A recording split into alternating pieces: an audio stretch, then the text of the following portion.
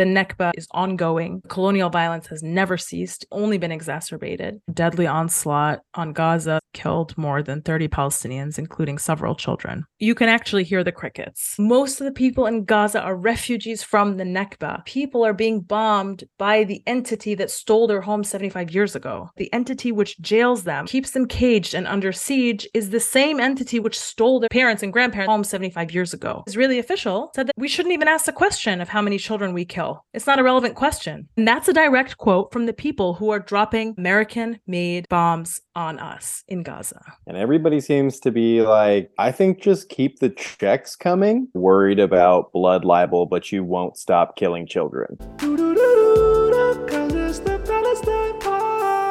Hello and welcome to episode 94 of the Palestine Pod, the weekly podcast where we break down the latest headlines dealing with Palestine from all over the world and bring you stories, commentary, and interviews with the aim of supporting the Palestinian struggle for decolonization, justice, and equal rights. I'm one of your hosts, Laura E.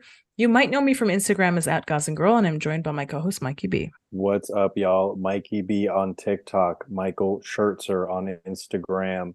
And you can call me Mikey Intifada if you are worried about blood libel, but you won't stop killing children. Before we get into today's episode, please like, comment, subscribe if you hang out with us on YouTube. If you're listening on a podcast app, subscribe and leave a review. As always, you can find our full episodes and sources on PalestinePod.com.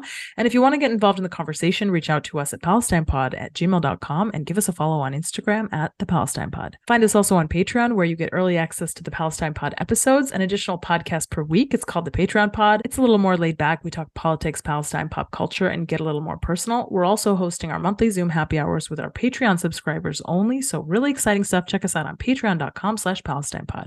We've been off for like 2 weeks and we've come back to, on the one hand, the 75th anniversary of the Nakba, and on the other hand, deadly onslaught on Gaza that lasted for several days and has killed more than 30 Palestinians, including several children. You can actually hear the crickets. You know, it's a number that's less than the other numbers. It's less than May 2021. It's less than Operation Cast Lead. It's less than any other number of Israeli assaults on Gaza. And so because it's less than these other instances of colonial violence, it's somehow invisible. There was almost no reaction from the international community. And it's very painful as a Palestinian to sit here and watch this happen. But Israeli impunity is thriving in this moment. And I don't know what to say, except that we're 75 years to the day from the beginning of the Nakba.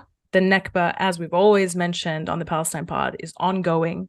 The colonial violence has never ceased. It's, in fact, only been exacerbated. And when I think about the fact that most of the people in Gaza are refugees from the Nakba, and it's something that most people don't even realize when they hear that people in Gaza are being bombed, they don't even realize that those people are being bombed by the entity that stole their home 75 years ago. And I keep repeating it because I think it's worth repeating, to know that the entity which jails them, which bombs them, which keeps them caged and under siege is the same entity which stole their grandparents' home 75 years ago and which is currently sitting on top of their homes. It's worth repeating because it gives you just a beginning of insight into who are these people in Gaza and what are their grievances? Why are they upset? What do they feel like? What are their lives like? What is their family history like? And then to know that as they're being bombed while they sleep and families are being taken out together, with some families having left orphans, like that video that circulated of the girl who arrived to Al-Shifa hospital, who must have been like 6 or 7 years old and was just screaming, anxious for her father, saying, I want my father, I want my father. And what does the man who's taking the video say? He said, your father's coming, he's on his way. Baba jai, halla hayiji, halla biji baba. And I sat there watching that video thinking to myself, how many Palestinian children have been told the lie that their parents are on their way and they're coming, when in reality their parents were massacred by Israel? And it's more children than should ever have to hear that. And now I'm sitting here thinking, what's going to happen to this girl? She's now an orphan. And sure, all of Gaza will probably step up to take care of her. And she'll go live with an auntie or an uncle. She won't be alone. Like our community will band together in moments of deep trauma like this. But why should she have to go through this? And why should the response to the crime that has taken her parents away from her be silence on the international stage. Easily just take out 30 people, including children, including entire families. Why not? Who's going to stop them? It doesn't matter. According to them, it doesn't matter. A top Israeli official said that we shouldn't even ask the question of how many children we kill. It's not a relevant question. And that's a direct quote from the people who are dropping American-made bombs on us in Gaza. They say that it doesn't matter how many children they kill. So what more does the international community need before it steps up to prevent Israel from these crimes? I don't understand. I don't know what else you would need. We all agree that massacring children in their sleep is wrong, but Israel is doing it and has been doing it and is doing it every year. Really makes you wonder, what is a relevant question? Hey, so at what point are we like, okay, well, that's kind of scary language, huh? That's coming out pretty consistently every single day from an entire society. What should we do? And everybody seems to be like, I think just keep the checks coming. Doesn't feel good. I saw somebody tweet 1,000 people march in Tel Aviv against Gaza assault. 1,000 people. Now compare that to how many people came out for the so-called democracy protests. Everybody was really excited to support democracy, but that same energy could not be maintained a few weeks later when the government that they are allegedly just desperate to keep democratic engaged in a murderous onslaught of children while they slept. Children who are caged by that same entity that doesn't let them leave. Children whose parents and grandparents were displaced from the land on which that entity sits. You have to occupy a very twisted mental space to think that you are this great democracy activist because you go out for those democracy protests. But then a few weeks later, when your government is murdering people, families in Gaza, making children orphans, you're like, I'm good, not my problem. But democracy. And the news coming out of the occupied West Bank wasn't any better during this time. Over the past week, the occupation also killed 7 Palestinians in different incidents across the occupied West Bank, including 66-year-old Ghazi Shihab, who was shot in the abdomen by occupation soldiers in Nur Shams. And relatives of Ghazi said that soldiers prevented an ambulance from reaching him for 30 minutes, which is par for the course. It's just what they do. They first shoot to injure severely or kill, and then they prevent the ambulance from actually reaching the person in the West Bank. There was a story that I heard about of a crazed Israeli woman was shot by occupation forces. Yeah, who thought she was a Palestinian. They said she was Palestinian. Then they realized she was Israeli. And then they described her as a crazed Israeli woman. And I was like, isn't that just an Israeli woman? That was like the best joke. But it's just like another incident in a history of incidents of friendly fire, because they're so trigger happy, right? They're so violent that they end up murdering their own people. Whatever she was trying to do, right. She was trying to make it seem like it was Palestinians who were doing it. Right. She was trying to cloak herself with garments to commit an act of terrorism. Right. And then, like, from their perspective, trigger happy, right?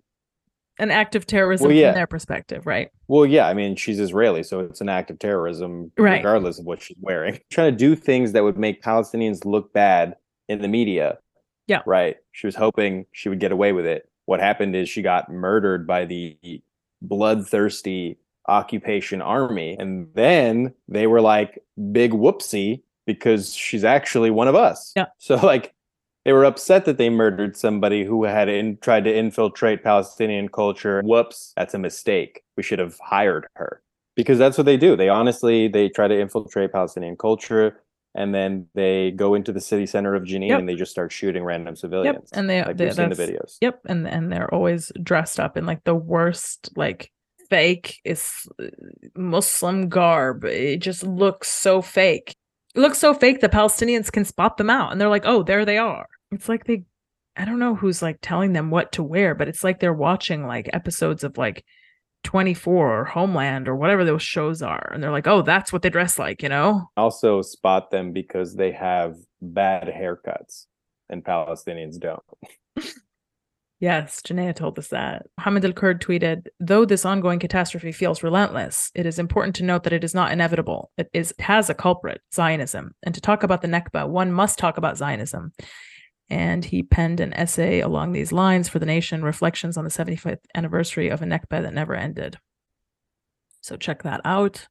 Palestine Action also took over a Newcastle factory owned by Israeli weapons company Rafael, and they have announced that actions will not end until the Nakba does. Shout out Palestine Action. Definitely check them out, donate them, support them. They are on the ground doing the heavy lifting when it comes to confronting the occupation's military presence in the UK. Honestly, the heaviest lifting that you can do outside of Palestine. Truly. And we're not suggesting you go to Palestine.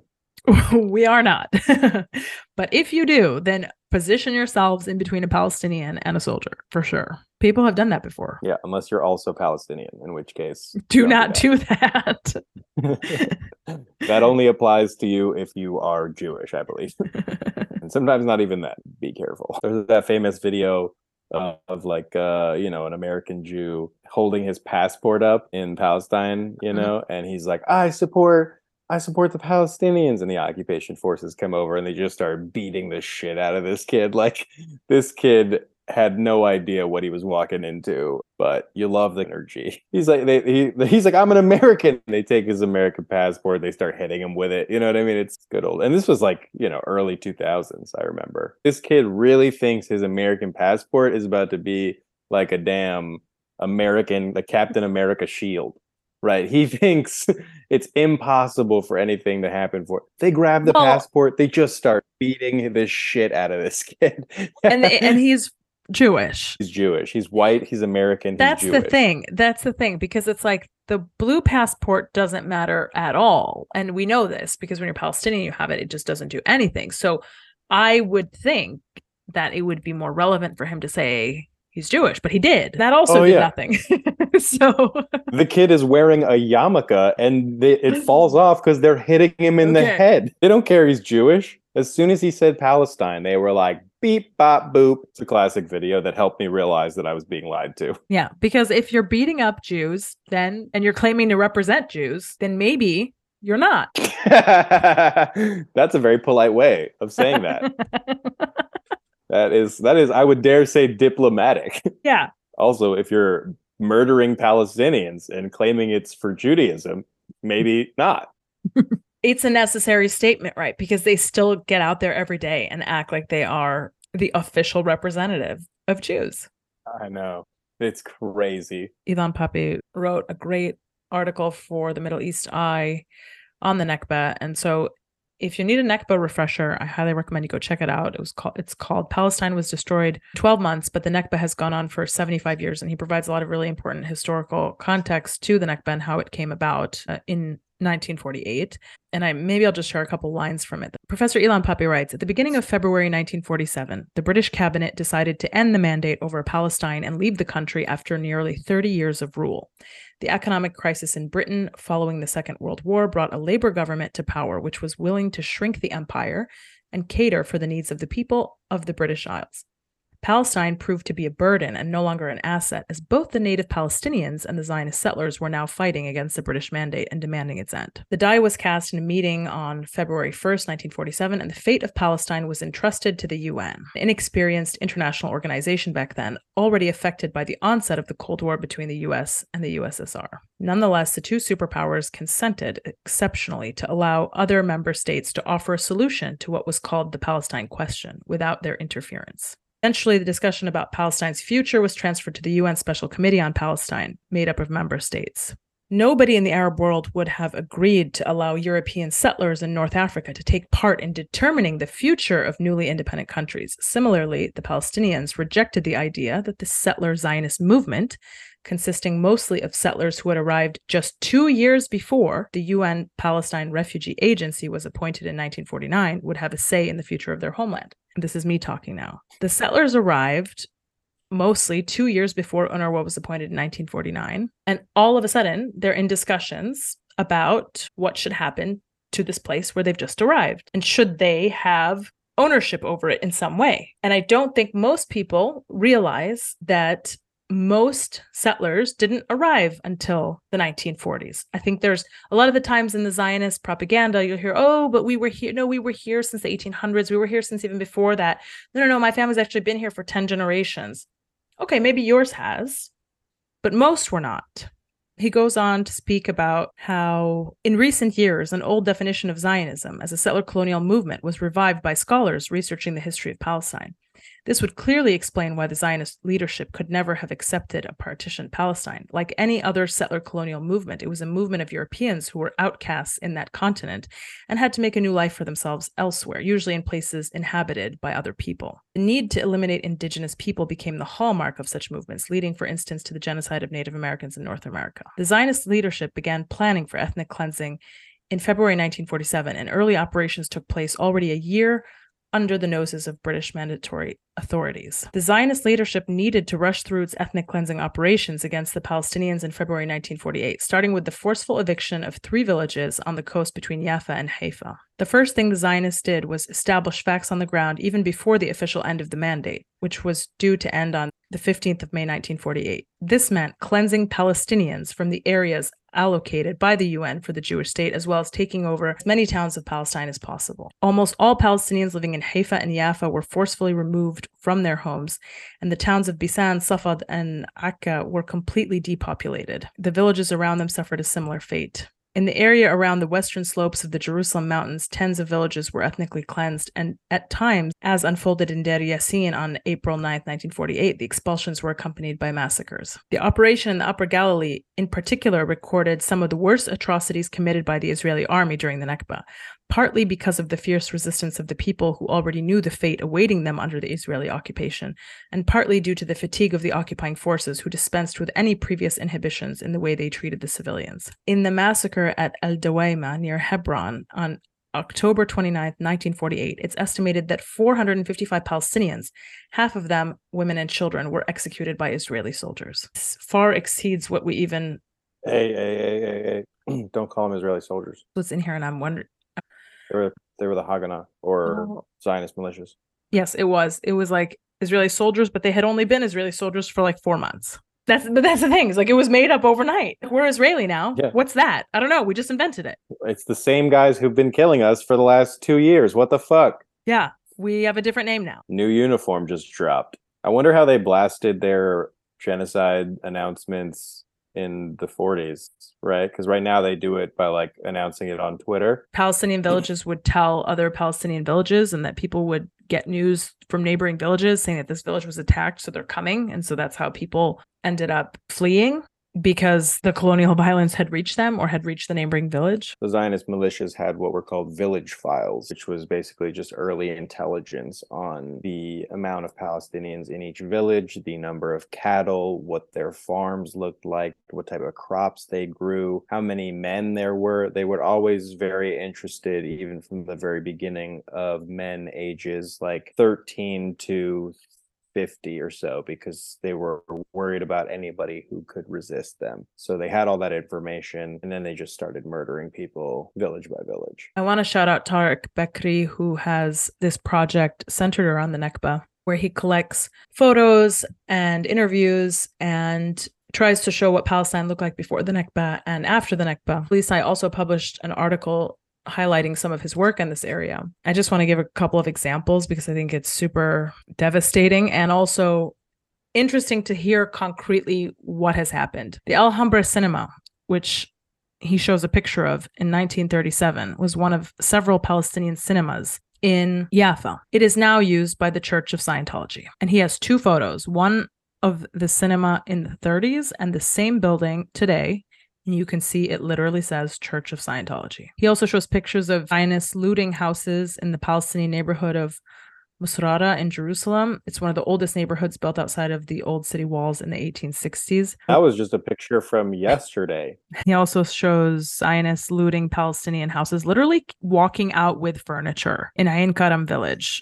There's like 4 Zionists holding a bed frame. It's very awkward. It's crazy how Zionists stole everything from Palestinians and still don't have swag. I know, right? But that's, there's some things you can't Steal Michael. The They're train station. trying. They are. Tarek also shows the train station. The Jaffa to Jerusalem Railway was built in 1892 during the Ottoman Empire. It was named the Tel Aviv-Jerusalem Railway after the Nakba. Oh, there's a great Instagram page called Refugee Chronicles, and it's first-person Nakba survivors who tell, like, in Arabic testimony of what they remember from the Nakba.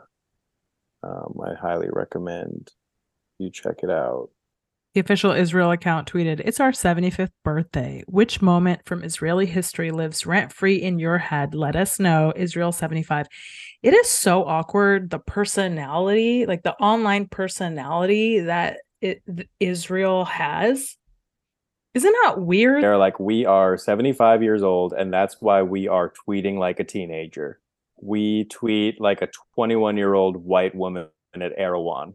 That's why we're 75. Which moment from Israeli history lives rent-free in your head? Like, okay, are they just are they just looking up like what I would say the moments where you stole all of those houses and now live rent-free in them. Right. Somebody wrote back the Nakba. Like, it is weird. They love living rent-free anywhere. They're like, we'll live anywhere, even if it's in your head. We'll colonize your brain if we can, actually. Yes. Get you to do our bidding. You start saying things like they have a right to defend themselves. It's like, okay, you've been colonized in the brain. They're living rent-free in there, huh? What are they playing Palestinian music in there? Wearing Palestinian clothing in there? A crazed Israeli woman was shot in my brain. All right. Oh, wow. Apparently, the United Nations hosted a commemoration of the 75th anniversary of the Nakba at the UN headquarters for the first time. Better late than never, I suppose. For the first time. I'd like a little bit more context as to where they've been for the last 74 years. I think pretty much the same location. There was also Dr. Noura Erakat and Representative Rashida Tlaib, who were scheduled to do a Nakba education event that involved speakers, it involved music, Palestinian culture, and it was canceled by House Speaker McCarthy, probably at the behest of Zionist lobbies, because they know that the more people learn about Palestinians, the less likely they are to keep up this charade of sending billions of dollars to murder children. And it's like they've got a really nice gravy train going, and all they need to do is limit the amount of exposure Palestinians get to the American public. So that's why you see this huge, whack-a-mole race to just like shut up as many Palestinians as possible. But it's impossible because the thing is, they expelled 750,000 Palestinians like to fuck. So there's a lot now, and they're everywhere. Yeah. And the end of that story is that Senator Bernie Sanders helped make sure that the event actually took place because, wow. Yeah, Speaker of the House McCarthy blocked them from having the event at the Capitol, but they went over to the Senate side and Bernie Sanders hosted them. Look at that, huh? Connections between Jews and Palestinians. It's almost as if we're being fed a crock of shit by Zionist lobbies. There's an article on the Jerusalem Post, like, we really hope that this event doesn't take place and that Bernie Sanders doesn't help them like have this event. And it's like, Bernie Sanders, you mean like one of the few American Jewish elected representatives?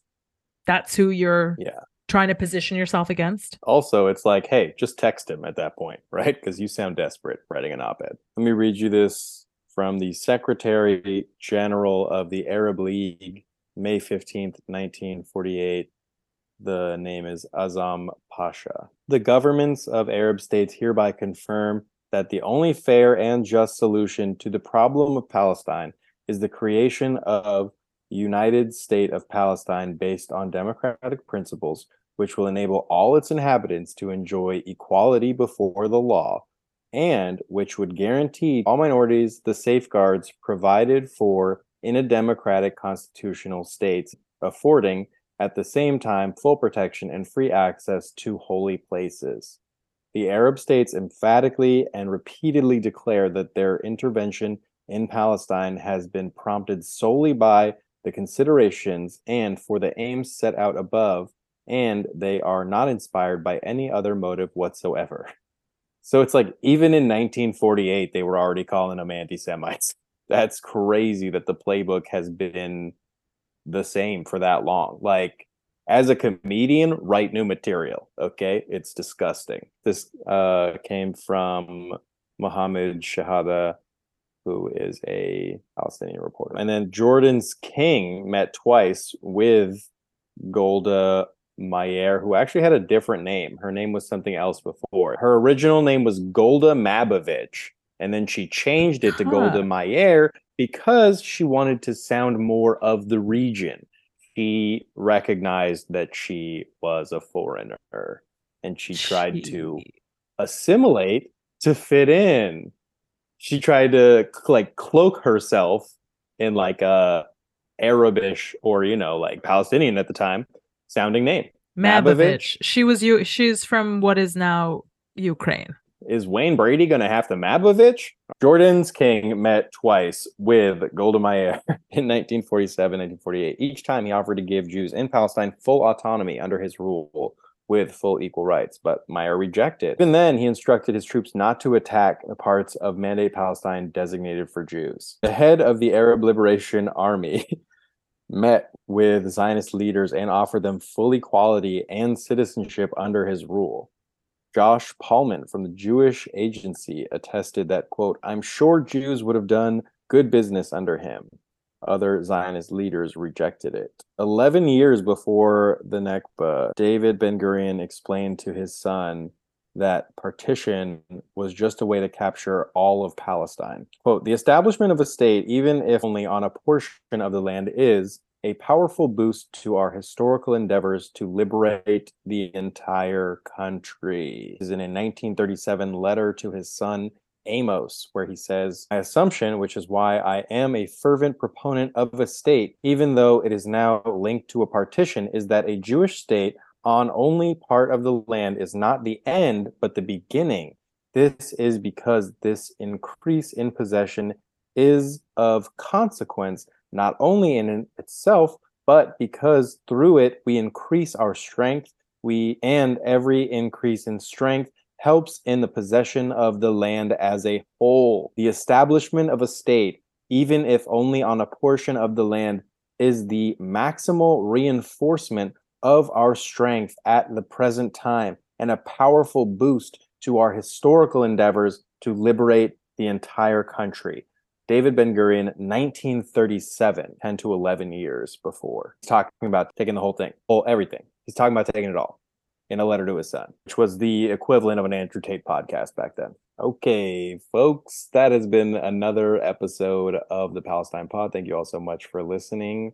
Check out our full episodes and sources at www.palestinepod.com. Follow us on Instagram at @thepalestinepod. Send us an email at palestinepod@gmail.com. And check for us on Patreon, www.patreon.com/PalestinePod. That's been another episode of the Palestine Pod. Thank you all so much for listening. Have a great day. Later. Thanks very much. Thank you. I'll send this to you right now. Okay, bye.